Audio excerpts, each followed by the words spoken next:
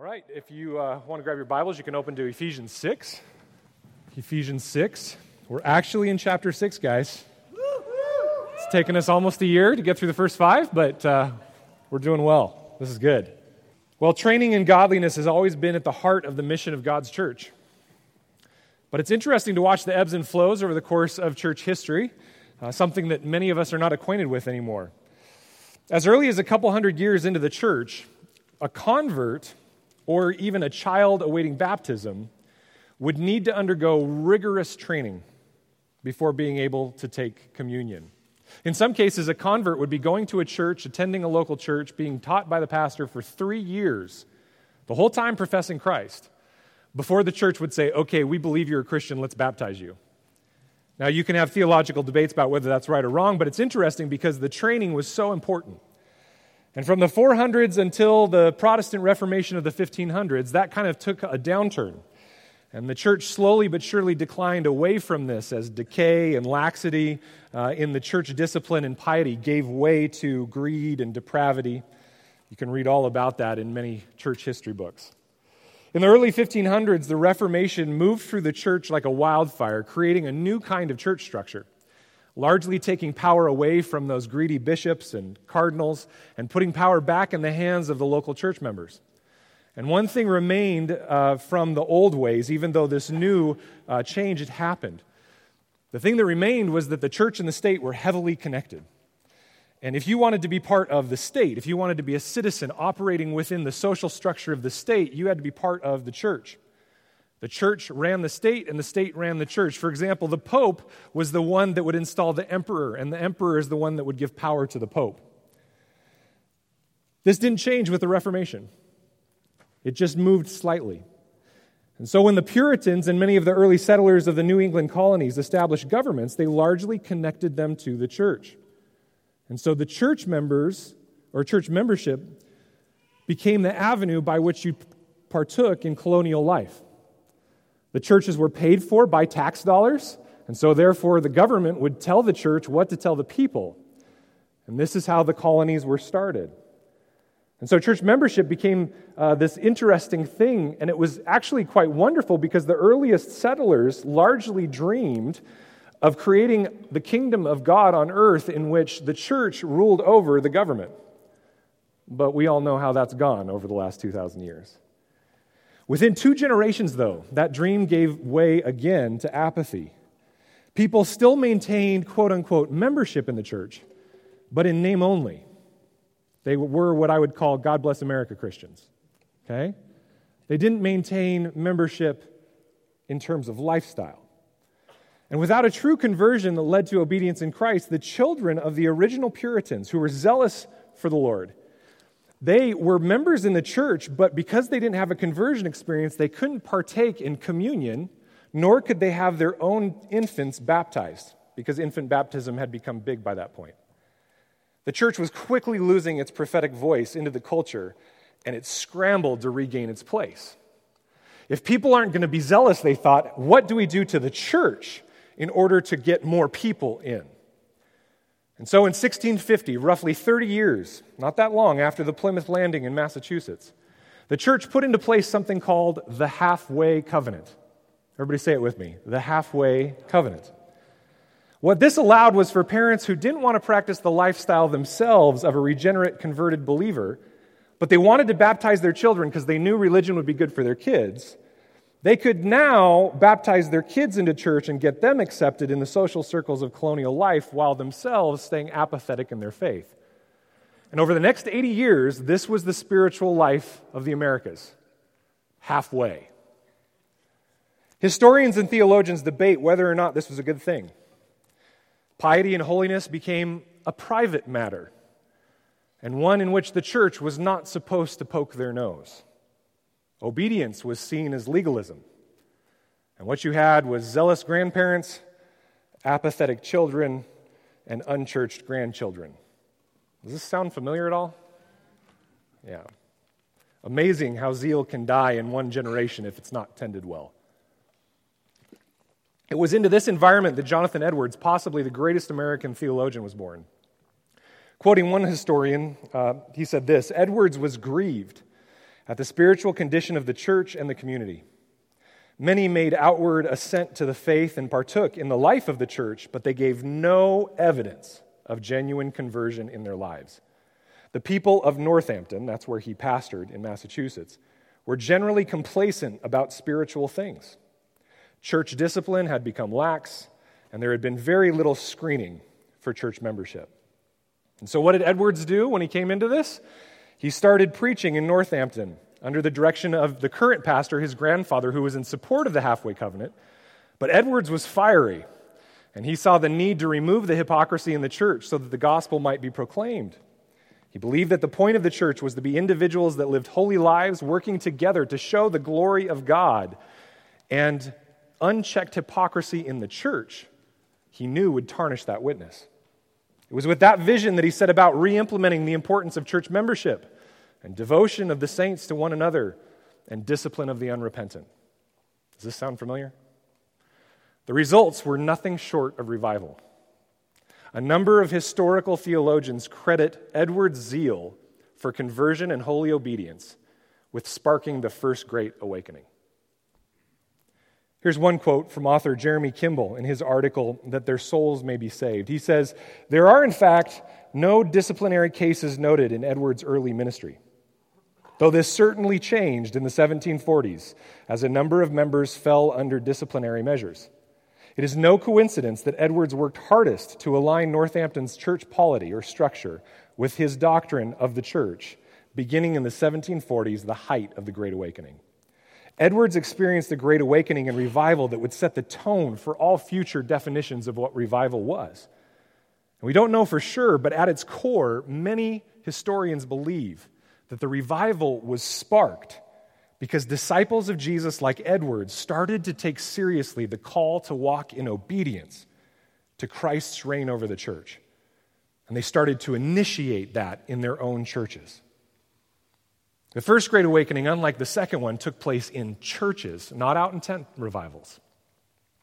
And Jonathan Edwards knew for us to convert others to Christ, we must first check to make sure our own households are in order. And I believe that Paul's commands to parents that we're going to read here today in Ephesians 6 will call us to this same task. This morning, I want to ask Mission Fellowship, if our homes reflect the reign of Jesus the Christ. As we've been seeing in Ephesians 4 and 5, Paul is calling the Ephesians church to the same zeal and holiness that Edwards exampled. The world would not care and will not care to hear what we have to say about Jesus if they see hypocrisy in our midst. And for the last few weeks, what we've been doing is we've been seeing how to take the hypocrisy out of our relationships and let our relationships speak to the glory of God in what Martin Luther termed the household code.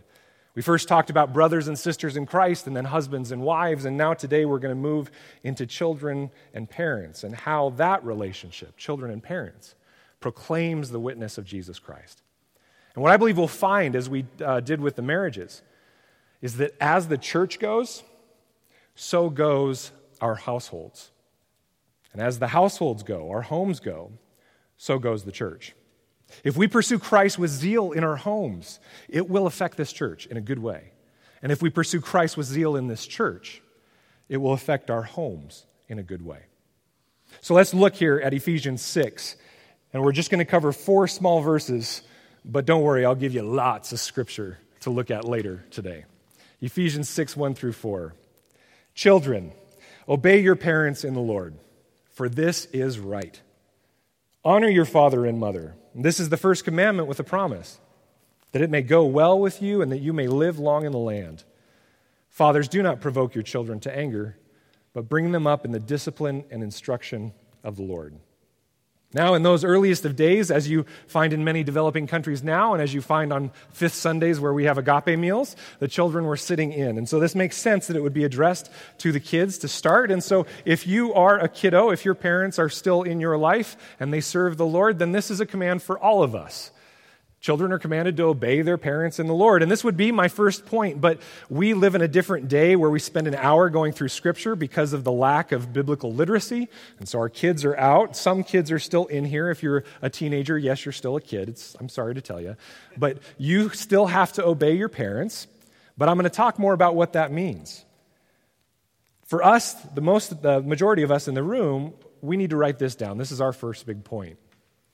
God commands parents to train their children in the Lord. Children need to obey their parents. That is obvious. It's a command. What does that mean? Well, I think it actually starts with the parents.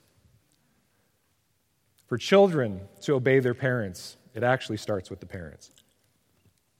You know, I've told you before, I'm a person that likes to be liked, so I don't know why I became a pastor. We're going to be talking about the topic of obedience. And can we just acknowledge that the topic of obedience and authority, it's not looked upon well in our day and age, is it? We flock like moths to a flame to a cheap grace gospel that requires no accountability, no authority, and no obedience. But let's look at obedience from a biblical, theological viewpoint for a minute. Would you go there with me? You want to trace the Bible really fast? 5 minutes or less here? Probably 10 minutes or less. Who am I kidding? Start back with me in the Garden of Eden. There we find the definition of obedience and disobedience. Obedience is allowing God to be the one who dictates what good and evil is, and we follow that. That's obedience. Disobedience is to say, I don't really like your view of good and evil, so I'm going to take it on myself. In fact, this is what our children do whenever they disobey. Mom, Dad, I know you told me not to eat from that tree, but it looks good to me, so I'm going to go ahead and do it, right? Remember what happened to Eve there in Genesis 3. So when the woman saw that the tree was good for food and that it was a delight to the eyes and that the tree was to be desired to make one wise, she took of its fruit and ate, and she also gave some to her husband who was with her, and he ate. Those of us who've lived a little bit more life, we realize that sin often looks just like this. Well, that looks pretty good. I'm going to try that out. But we have wise people telling us, no, don't do it. It's going to be terrible for you. But it looks good. It feels good. It sounds good. Everybody else is doing it. The reality is it'll kill us. From that point on, the world devolved into disobedience, and God eventually found, out of the sons of disobedience, one man, Abram, or Abraham, who would be his. Now, why did he choose Abraham? Because he believed Abraham would be obedient. Look at this. Genesis 18:19. For I have chosen him, that he may command his children and his household after him to keep the way of the Lord by doing righteousness and justice, so that the Lord may bring to Abraham what he has promised him. Now, his choosing was 100% by grace, because was Abraham a solid 100% perfect dude? No, not at all. So it was 100% by grace, but in that grace, even though he knew Abraham had faults and failures, Abraham was still massively obedient to Yahweh. I don't have time to go into all of it, but just for example, look at Genesis 26, verses 4 through 5. God says to him in the midst of strengthening his covenant, I will multiply your offspring as the stars of heaven, and will give to your offspring all these lands.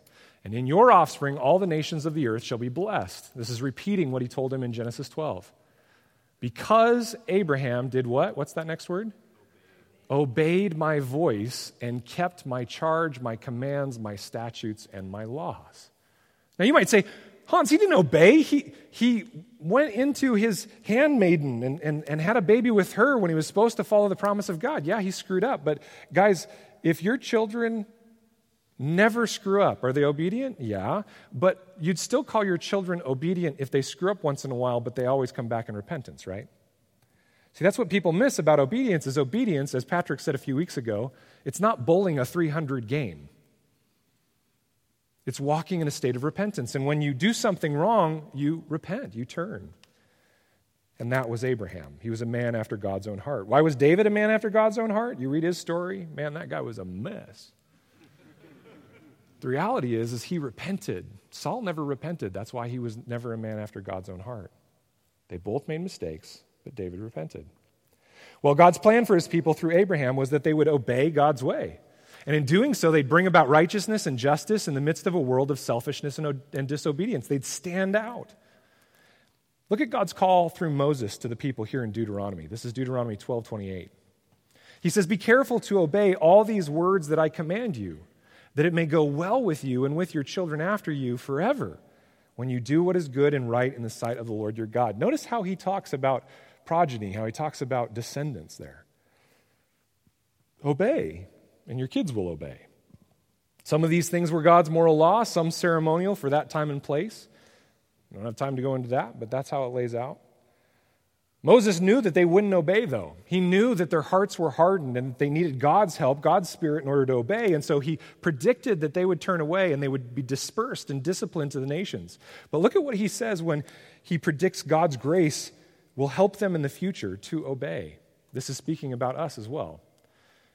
Moses said, "And when all these things come upon you, the blessing and the curse which I have set before you, and you call them to mind among all the nations where the Lord your God has driven you, and you return to the Lord your God, you and your children," notice that, "and obey his voice in all that I command you today." Notice that returning to the Lord is also obeying with all your heart and with all your soul. "Then the Lord your God will restore your fortunes and have compassion on you, and he will gather you again from all the people where the Lord your God has scattered you." And then a few verses later, he finishes by saying, "And you shall again obey the voice of the Lord, Yahweh, and keep all his commandments that I command you today." And Moses was right. The Israelites ended up taking more pride in their religious practices than they did in their obedience.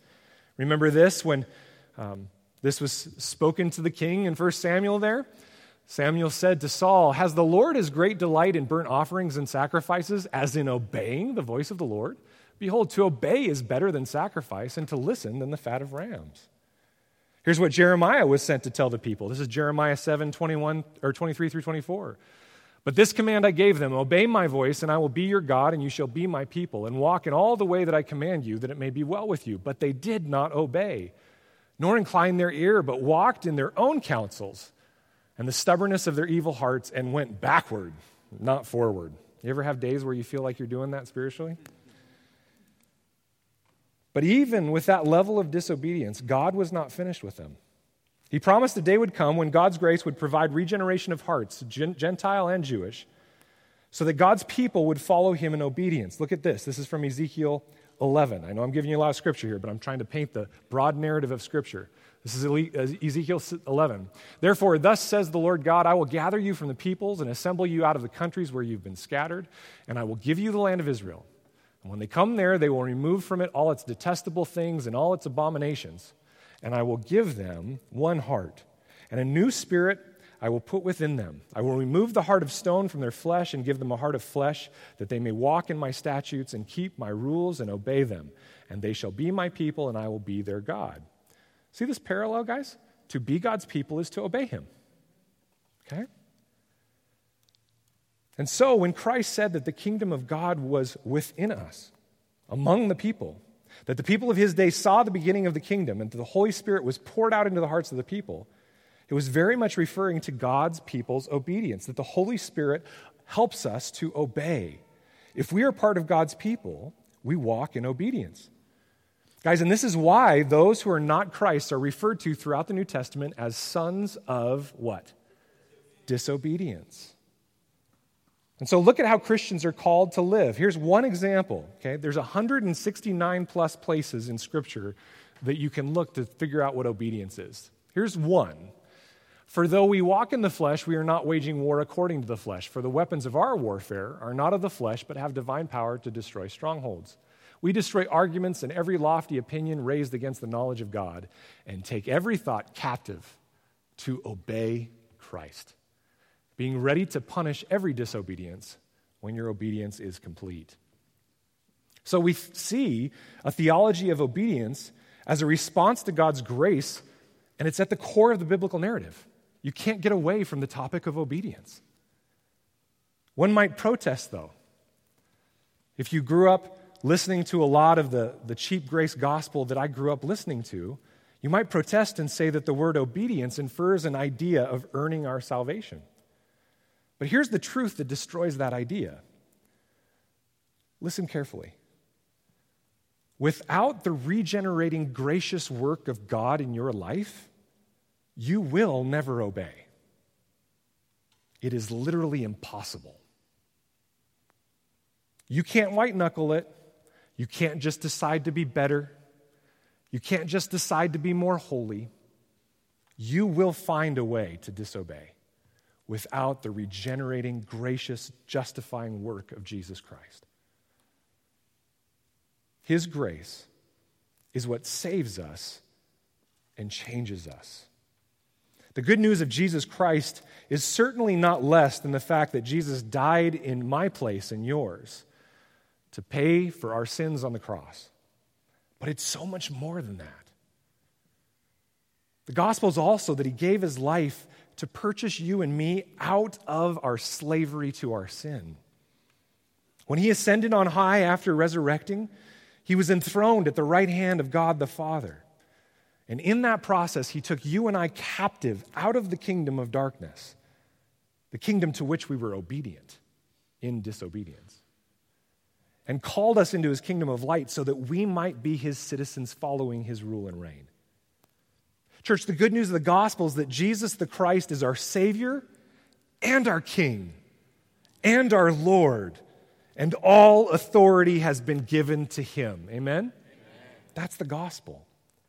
The gospel is that he has poured out his Spirit into our hearts so that we might know our sinfulness, know our brokenness, that there is not one of us that is righteous except by his grace. And he gives us his righteousness to walk in it all of our days. This is the good news of Jesus Christ. And so it's no wonder that Paul and Peter, when they refer to the gospel, in a couple of places they speak of obeying the gospel. Church, how do you obey the message that God has a perfect plan for your life? Say a prayer and you'll be saved and you go to heaven when you die. How do you obey that? But here's what Paul says, Romans 10:16. But they have not all obeyed the gospel. For Isaiah says, Lord, who has believed what he has heard from us? 1 Peter 4:17. For it is time for judgment to begin at the household of God, meaning the church. And if it begins with us, what will be the outcome for those who do not obey the gospel of God? If Jesus is just Savior, how do you obey that? You obey him because he's not only Savior, he's also King and Lord. Why is it good news to be obeyed? Because the good news that I just said to you, it demands a response. If you're sitting here today in apathy or in dismissal or saying, maybe I'll think about the gospel another time, you're in error. The gospel demands a response.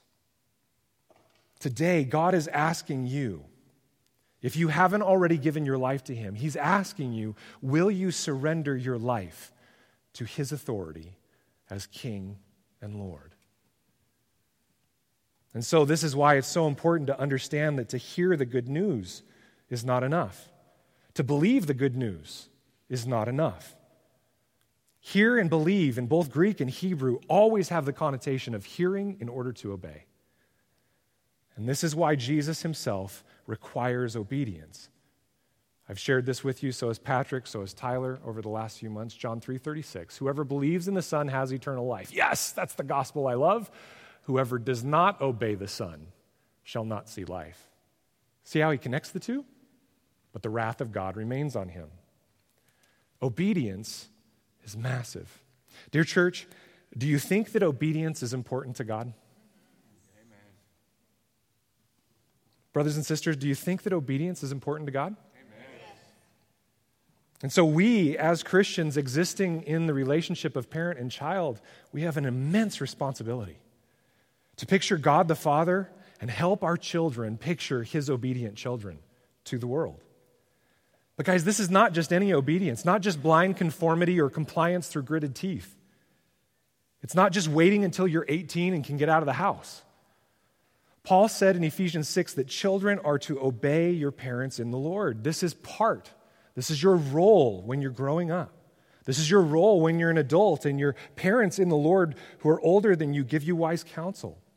Now, there's a debate about what this means, the idea of in the Lord. Does this mean you only obey your parents if they're Christian? Well, that doesn't make a whole lot of sense because even non-Christian parents can give wisdom that speaks of God's common grace. What I believe it is very similar to as we noted with husbands and wives. I would submit to you that what this in the Lord means there, children obey your parents in the Lord, for this is right, it means obeying when what they're asking of you is in the Lord, meaning in line with God's design and order. Notice that the apostles did not follow in blind compliance to the Sanhedrin, right? We're told to submit to governing authorities, are we not? But do we do that all the time? Do we never point out their faults and failures? No, absolutely not. If that were the case, in Acts 5, you would not hear Peter and the apostles say this to the Sanhedrin, the ruling authorities. Peter and the apostles answered, "We must obey God rather than men." So the Bible gives us tons of evidence that when we are asked by people who are in roles to which we are submitted or who we obey, when we are asked to do things that are contrary to the heart of God, we can stand up and expose those as faulty. Parents, do you let your kids do that? When you're being not the greatest dad or mom, do you allow your children the room to come to you and say, "I'm hurt by how you just parented me"? Well, Hans, that would be chaos in the home. No, it's actually amazing, because then, guess what you get to do? You get to model confession and repentance to them. How do they know how to do confession and repentance if you never do it to them or for them? And so, as either a father in my own home, or guys, as a father in the faith at this church, my authority is never, ever because I said so. Ever. It should always be governed by because Yahweh calls us to. Would you follow me? As a dad, it should be, "Son, daughter, I need you to do something." Why? Because Yahweh calls us to. Will you follow me? My authority is only credible in so much as I am under the authority of the Word of God and the leadership of this church. And that goes for every leader in this church. And Paul says that this is right when parents and children operate in this way. The word there is the same root as righteous, right, righteous. It's right because it's how God designed it to be. It is right relationship. Children need parents who train them. Let me say that again. Children are born needing parents' direction. Let me show you how the world used to think about kids. This was the idea in the medieval days, okay? This is a picture of a sperm. And in there is a fully formed human with a really big head, right? The reason they believed that this was the case was that the sperm would take the baby into the uterus of the mom, and then the baby would just grow and then come out fully formed, ready to go. So your only job as a parent was to help them survive because they kind of figure things out on their own. This was back before we had science. And yet, do you notice, guys, this is how 2018 society operates with kids? Well, let them figure out their own gender. I know they have a physical gender, but let them figure it out. Well, don't brainwash your kids with religious ideas. Let them figure out who they want to follow. Guys, all children are all brainwashed all the time. That's what they're born to do, is be brainwashed. That's why the public school system exists. I'm not joking. Do you not think that every adult wants to brainwash children in some capacity? The question is, what are you brainwashing them with? The truth or a lie? This is how we still treat kids. This is how parents in this church, some of us, we treat our kids. Well, I don't really need to train them or raise them up because, they'll figure things out on their own. They don't come pre-programmed. What babies need, what children need, is they need guidance and training, and they need to be filled with knowledge. And the knowledge of the Lord desires for them is that of his heart of righteousness and justice. And so my earlier point, guys, is so important. God commands parents to train their children in the Lord, not just help them survive. Paul moves from this command there in verse 1 to a quote from the fifth commandment in Ephesians 6:2. Honor your father and mother. This is the first commandment with a promise, that it may go well with you and that you may live long in the land. I want to submit to you that Paul is trying to make a point here, because remember, whenever you quote from the Old Testament, what's he doing? He's bringing the idea of that text into the present. And so I would submit to you that this is what he's trying to tell the parents of the church, myself included. Parents in God's chosen people are disciples that make disciples. Parents in God's chosen people are disciples that make disciples. It is a characteristic of God's chosen people that their lives evidence his character and heart. And this is only because he has chosen them for that purpose. Israel was chosen by God through Abraham to be his people and to bring his rule to bear in the world, to show the world what it was to follow Yahweh. And core to that purpose was the law of God, summarized in the Ten Commandments. God's law was how Israel was to carry out righteousness and justice and act as a witness among the nations. Why don't you go with me to Deuteronomy 5 in your Bibles? Go ahead and turn there. Deuteronomy 5 and 6, and we're going to look at something here. We're going to look at the law of God. When you get to Deuteronomy 5, tell me what the heading in your Bible says. The heading is not inspired, but it captures well the summary of what's there. What's Deuteronomy 5 about? Say it nice and loud. The Ten Commandments, the law of God. This is a summary of God's law, and it's a recap from what was given in Exodus.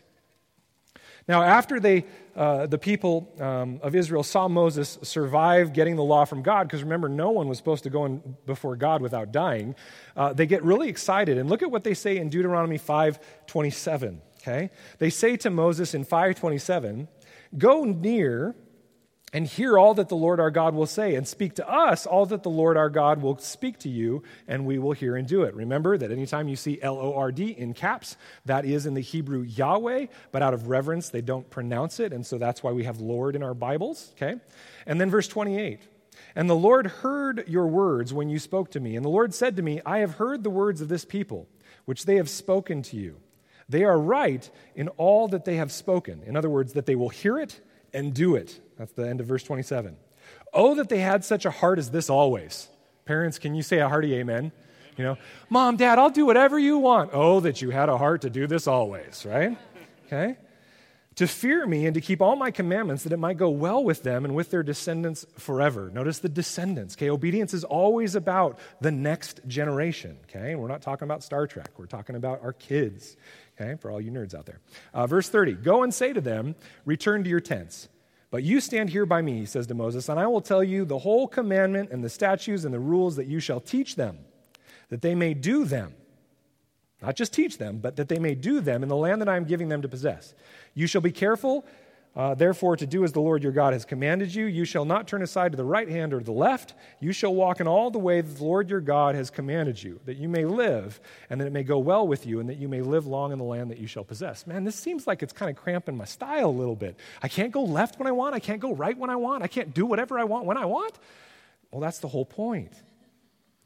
Well, how would they do this? God desires that his people would keep his commands through their descendants forever. How would they do this? Well, he gives them an awesome thing. Just like we do with memory verses, he gives them another summary that they can keep. And when asked what the greatest commandment is, Jesus recalls it to memory as a good Jewish boy, right? It's what's called the Great Shema. Everybody repeat that, the Great Shema. In Hebrew, the word Shema means to hear, but not just to use one's auditory nerve. It means to listen in order to obey. Same in the Greek word. Brian read the Great Shema earlier when he was reading, and it's so important to the Jewish people that many Orthodox Jews will repeat it to themselves daily, muttering it in prayer. Okay? Now, just because some of you love Hebrew, I'm going to say it. Ian can check up on my pronunciation here later, right? "Shema Yisrael, Adonai Eloheinu, Adonai Echad. V'ahavta et Adonai Elohecha, v'chol levevcha, v'chol nafshecha, v'chol mildecha." They would repeat this over and over to themselves. You'll hear them at the Wailing Wall saying this to themselves. And here's where it is in English, guys. Look at it, 6:4. "Hear, O Israel, the Lord our God, the Lord is one. You shall love the Lord your God with all your heart and with all your soul and with all your might." Over and over and over every day they would repeat this. What was its point? It was easy so that it could be taught to their children in discipleship. Look at Deuteronomy 6:2, right above that. What was the point of this? That you may fear the Lord your God, you and your son and your son's son. No halfway covenant there. By keeping all his statutes and his commandments. And how often should they teach them this truth? Well, look at Deuteronomy 6:7-9, right after the Great Shema. "You shall teach them diligently to your children." Notice that word diligently.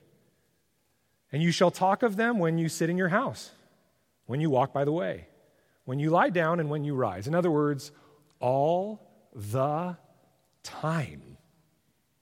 Not just when you pray before a meal, not just when you get on your knees before bed, not just when something really bad happens.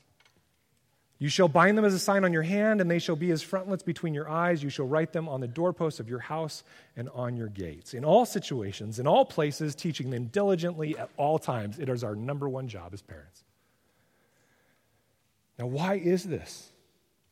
Why is this so important? Well, look at verse 20. When your son asks you in time to come, what's the meaning of these testimonies and the statutes and the rules that the Lord your God has commanded you? Parents, if you haven't heard this yet, you will. Why do we got to do this? What's the point of Jesus? Why do I have to follow him? Then you shall say to your son, we were Pharaoh's slaves in Egypt, and the Lord brought us out of Egypt with a mighty hand. And Yahweh showed signs and wonders great and grievous against Egypt and against Pharaoh and all his household before our eyes. And he brought us out from there. For what purpose? That he might bring us in and give us the land that he swore to give our fathers. And the Lord commanded us to do all these statutes, to fear the Lord our God for our good always, that he might preserve us alive as we are this day. And it will be righteousness for us, if we are careful to do all this commandment before the Lord our God as he commanded us. When your kids ask you why you're learning this, the parents would respond in Old Testament Jewish terms, because of the gospel. The good news. Son, we were redeemed. We were brought out of a kingdom of enemies and brought into the promises given to our fathers. And God's commands are for our good always because of the gospel. Because the good news of Jesus. It will be righteousness for us if we're careful to do as he asks, because he is a good God who has saved us. Why do we do this? Because of the gospel. Their obedience was to be the proper response to God's redemption and salvation. Church, why are we to be obedient people? Because of the gospel. Because of God's goodness and grace. Parents, why should our children obey us? Because in our parenting and in our lives, they're supposed to see the gospel at work. Why should they obey? Not because I'm a good parent, but because of God's goodness and God's grace. Parents are to be the incarnate presence in the life of our children. And we help our children hear how to obey God. That is the only reason we have any authority in their lives at all, to make them disciples. And this is why Paul quotes from the fifth commandment. In the past, we've talked about how the first four commandments deal with man's relationship to God, and the last six deal with man's relationship with one another.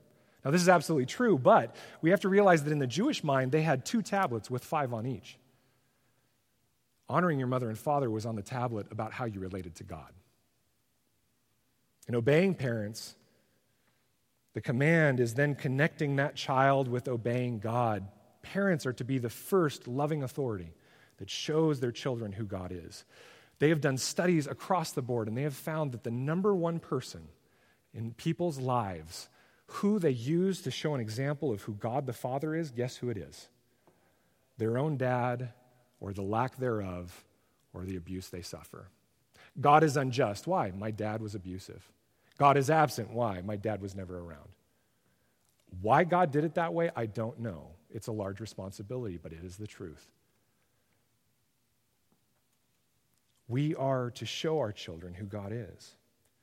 And this was so important to the Jews that the stakes were immensely high. They didn't have to worry about bad grades or not getting into college or maybe having their child move back when they're 25 and sleep on their couch. What they had to worry about was in Deuteronomy 21. Everybody look there with me. Deuteronomy 21.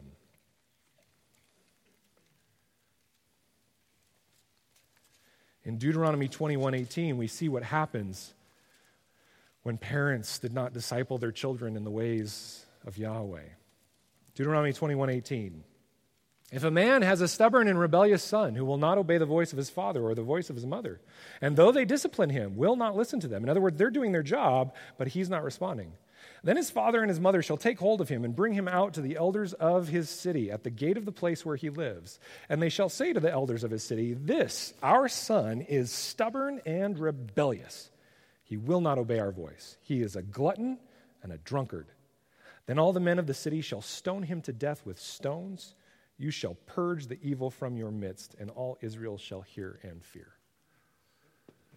Now, we immediately are like, oh, that's so archaic and terrible. Well, in a sense, yes, but guess what probably happened often?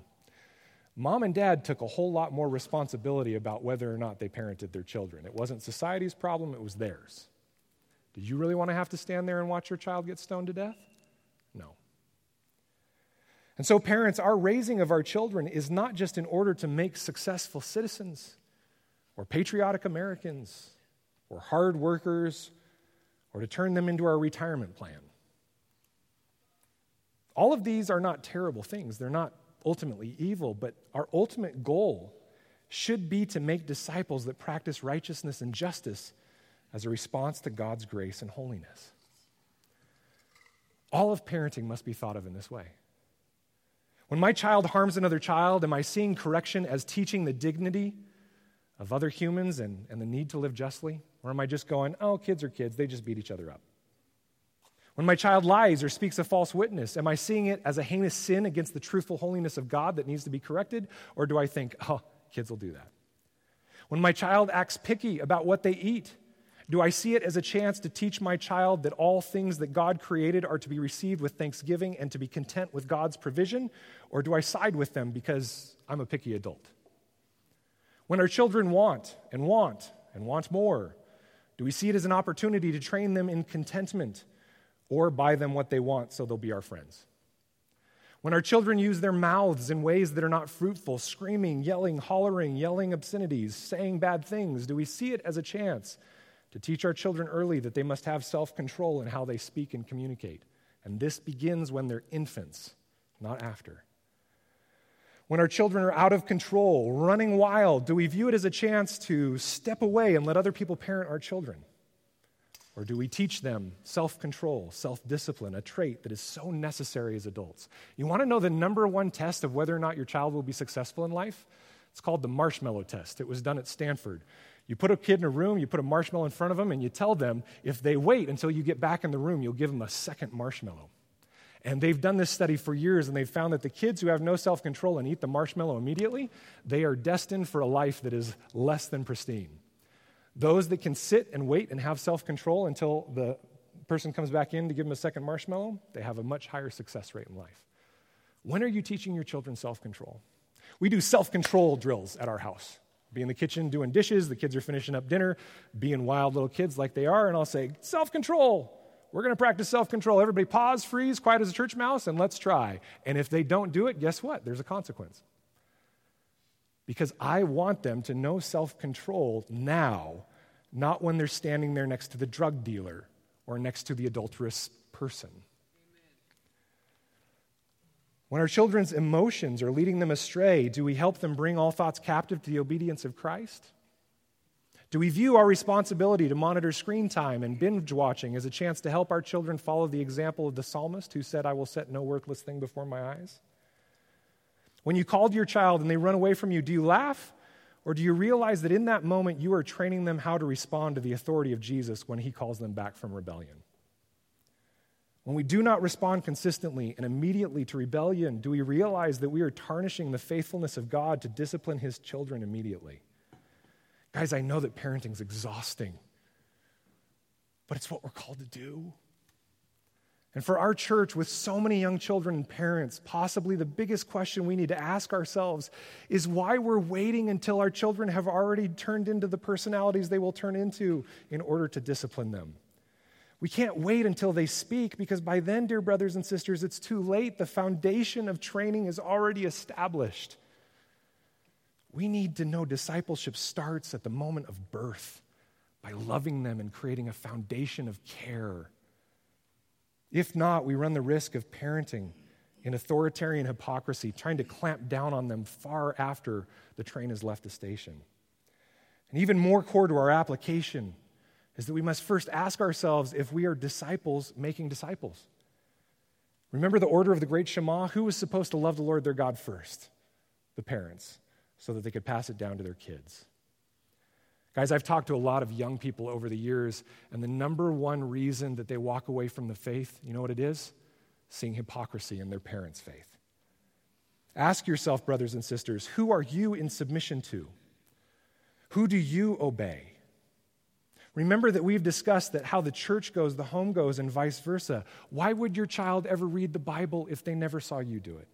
Why would your child ever become part of a local church if you don't become part of a local church? Why would they make attendance at a church a priority when we don't make attendance a priority?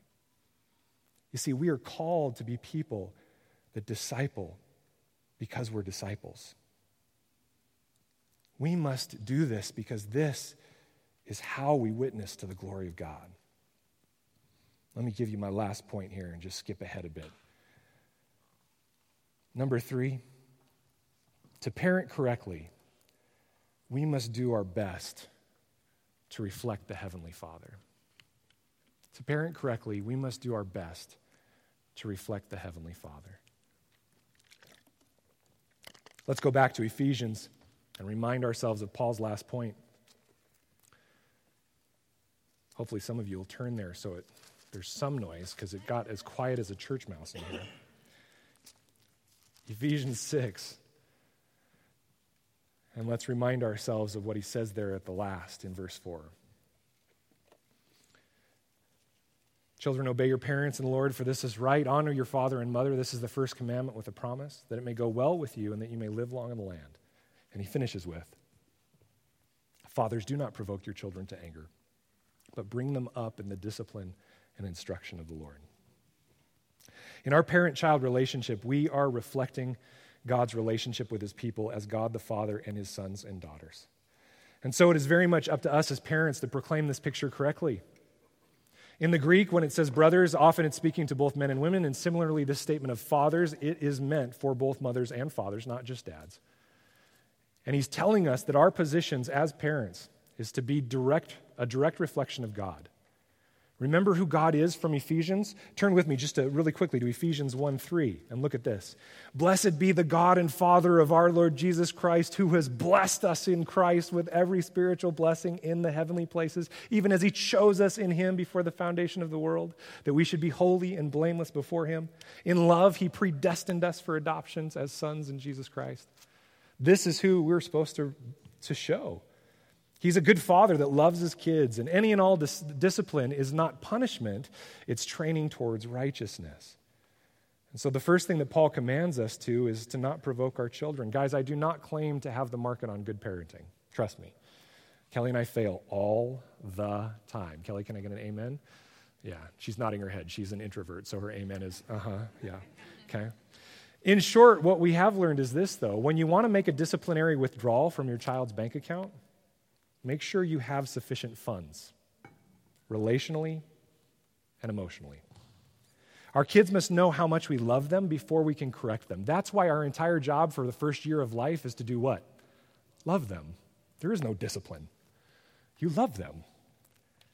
Our kids must know that they're loved and that their core identity is as a child of God that does not change, so that we can help correct them in the midst. And we can easily provoke our children when we act unjustly. What does this look like? Well, we provoke our children when we discipline without ever first setting expectations. If we've never set expectations, it'll be confusing when we try and hold our kids to them. Do your kids know what you expect of them?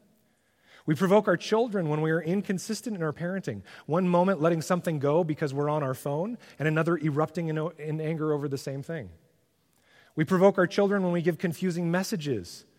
It is the worst thing in the world to grab your toddler and kiss them while you're also telling them no and trying to discipline them. It's confusing. I'd be confused.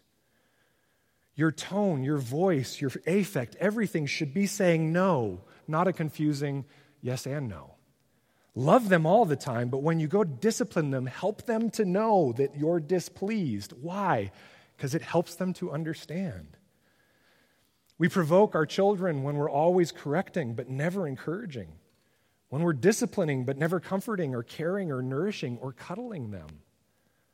We provoke our children when we're asking them to repent to us, but they never see us modeling repentance to anyone else in the church or in the home.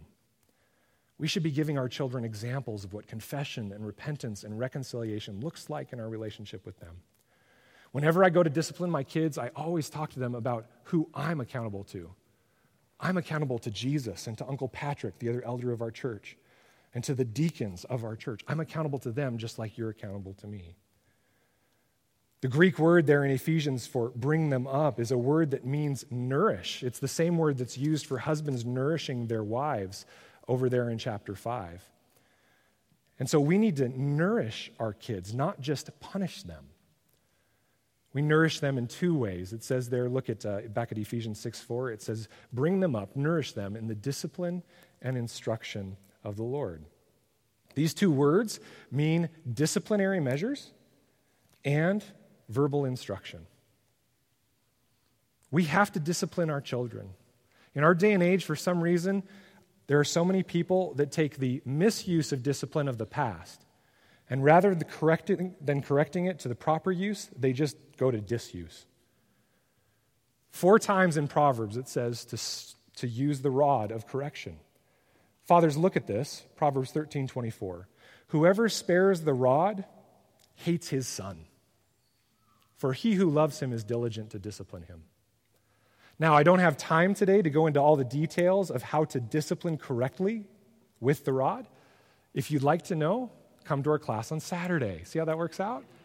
Sign up for the class and come, and I will show you what it is to lovingly correct your child with love and compassion on either side and correction in the midst.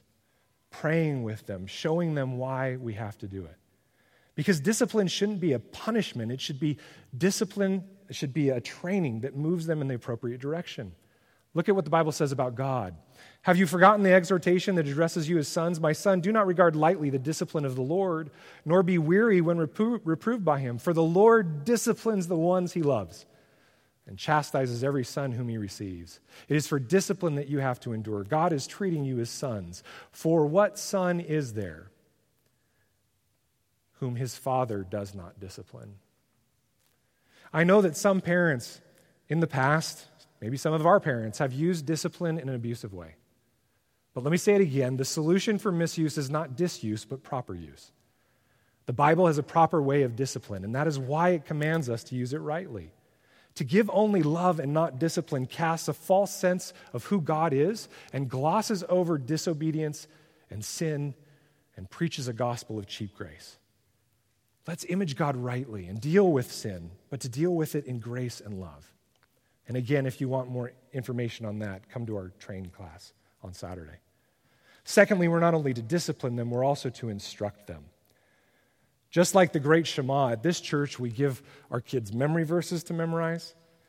We encourage you to grab the book Family Worship on the back table and to use the New City Catechism to train your children theologically. Use these simple tools, folks, and you will be amazed at what happens in your children's hearts. But most importantly, parents, none of these tools matter if you do not make the discipling of your child your highest priority in life. Why do some children in our kids' ministry easily recite their memory verses and others don't? Church, I know this is possibly mean to say, but I'm going to say it. It is not because of the capability of your child. It's because of your lax attitude on discipling your children. Children who are taught every night, 6 nights between Sundays, how to memorize the Scripture, their brains are built for that kind of memorization. If they're not doing it, it's not their fault. As Francis Folks notes in his commentary, parents should care more for the loyalty of their children to Christ than for anything besides. More for this than for their health, their intellectual vigor and brilliance, their material prosperity, their social position, their exemption from great sorrows and great misfortunes. We should care about their devotion to Jesus most of all. Parents, we have been given God's children, not our children. See, John, Jade, and Kara are not mine. They're God's. They've been given to Kelly and I for a breath of time, just like your children have been given to you, to steward them in His grace, His truth, and His wisdom.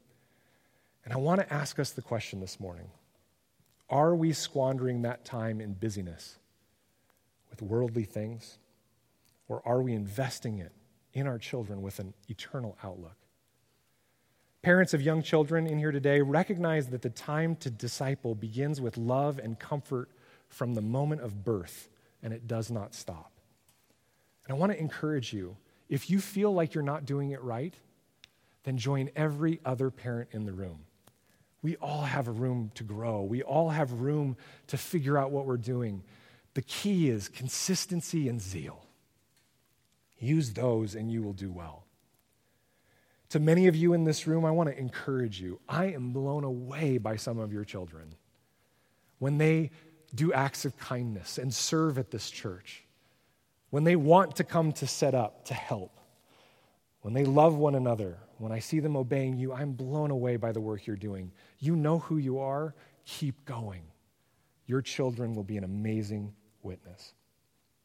Parents of older children and teenagers in the room, recognize that your call to discipleship has not slowed down just because they are self-reliant or they don't seem interested. If they're teenagers, no offense, teenagers, you seem disinterested in everything, okay? Recognize, parents, that they will follow your lead. Lead them. Make family worship a priority.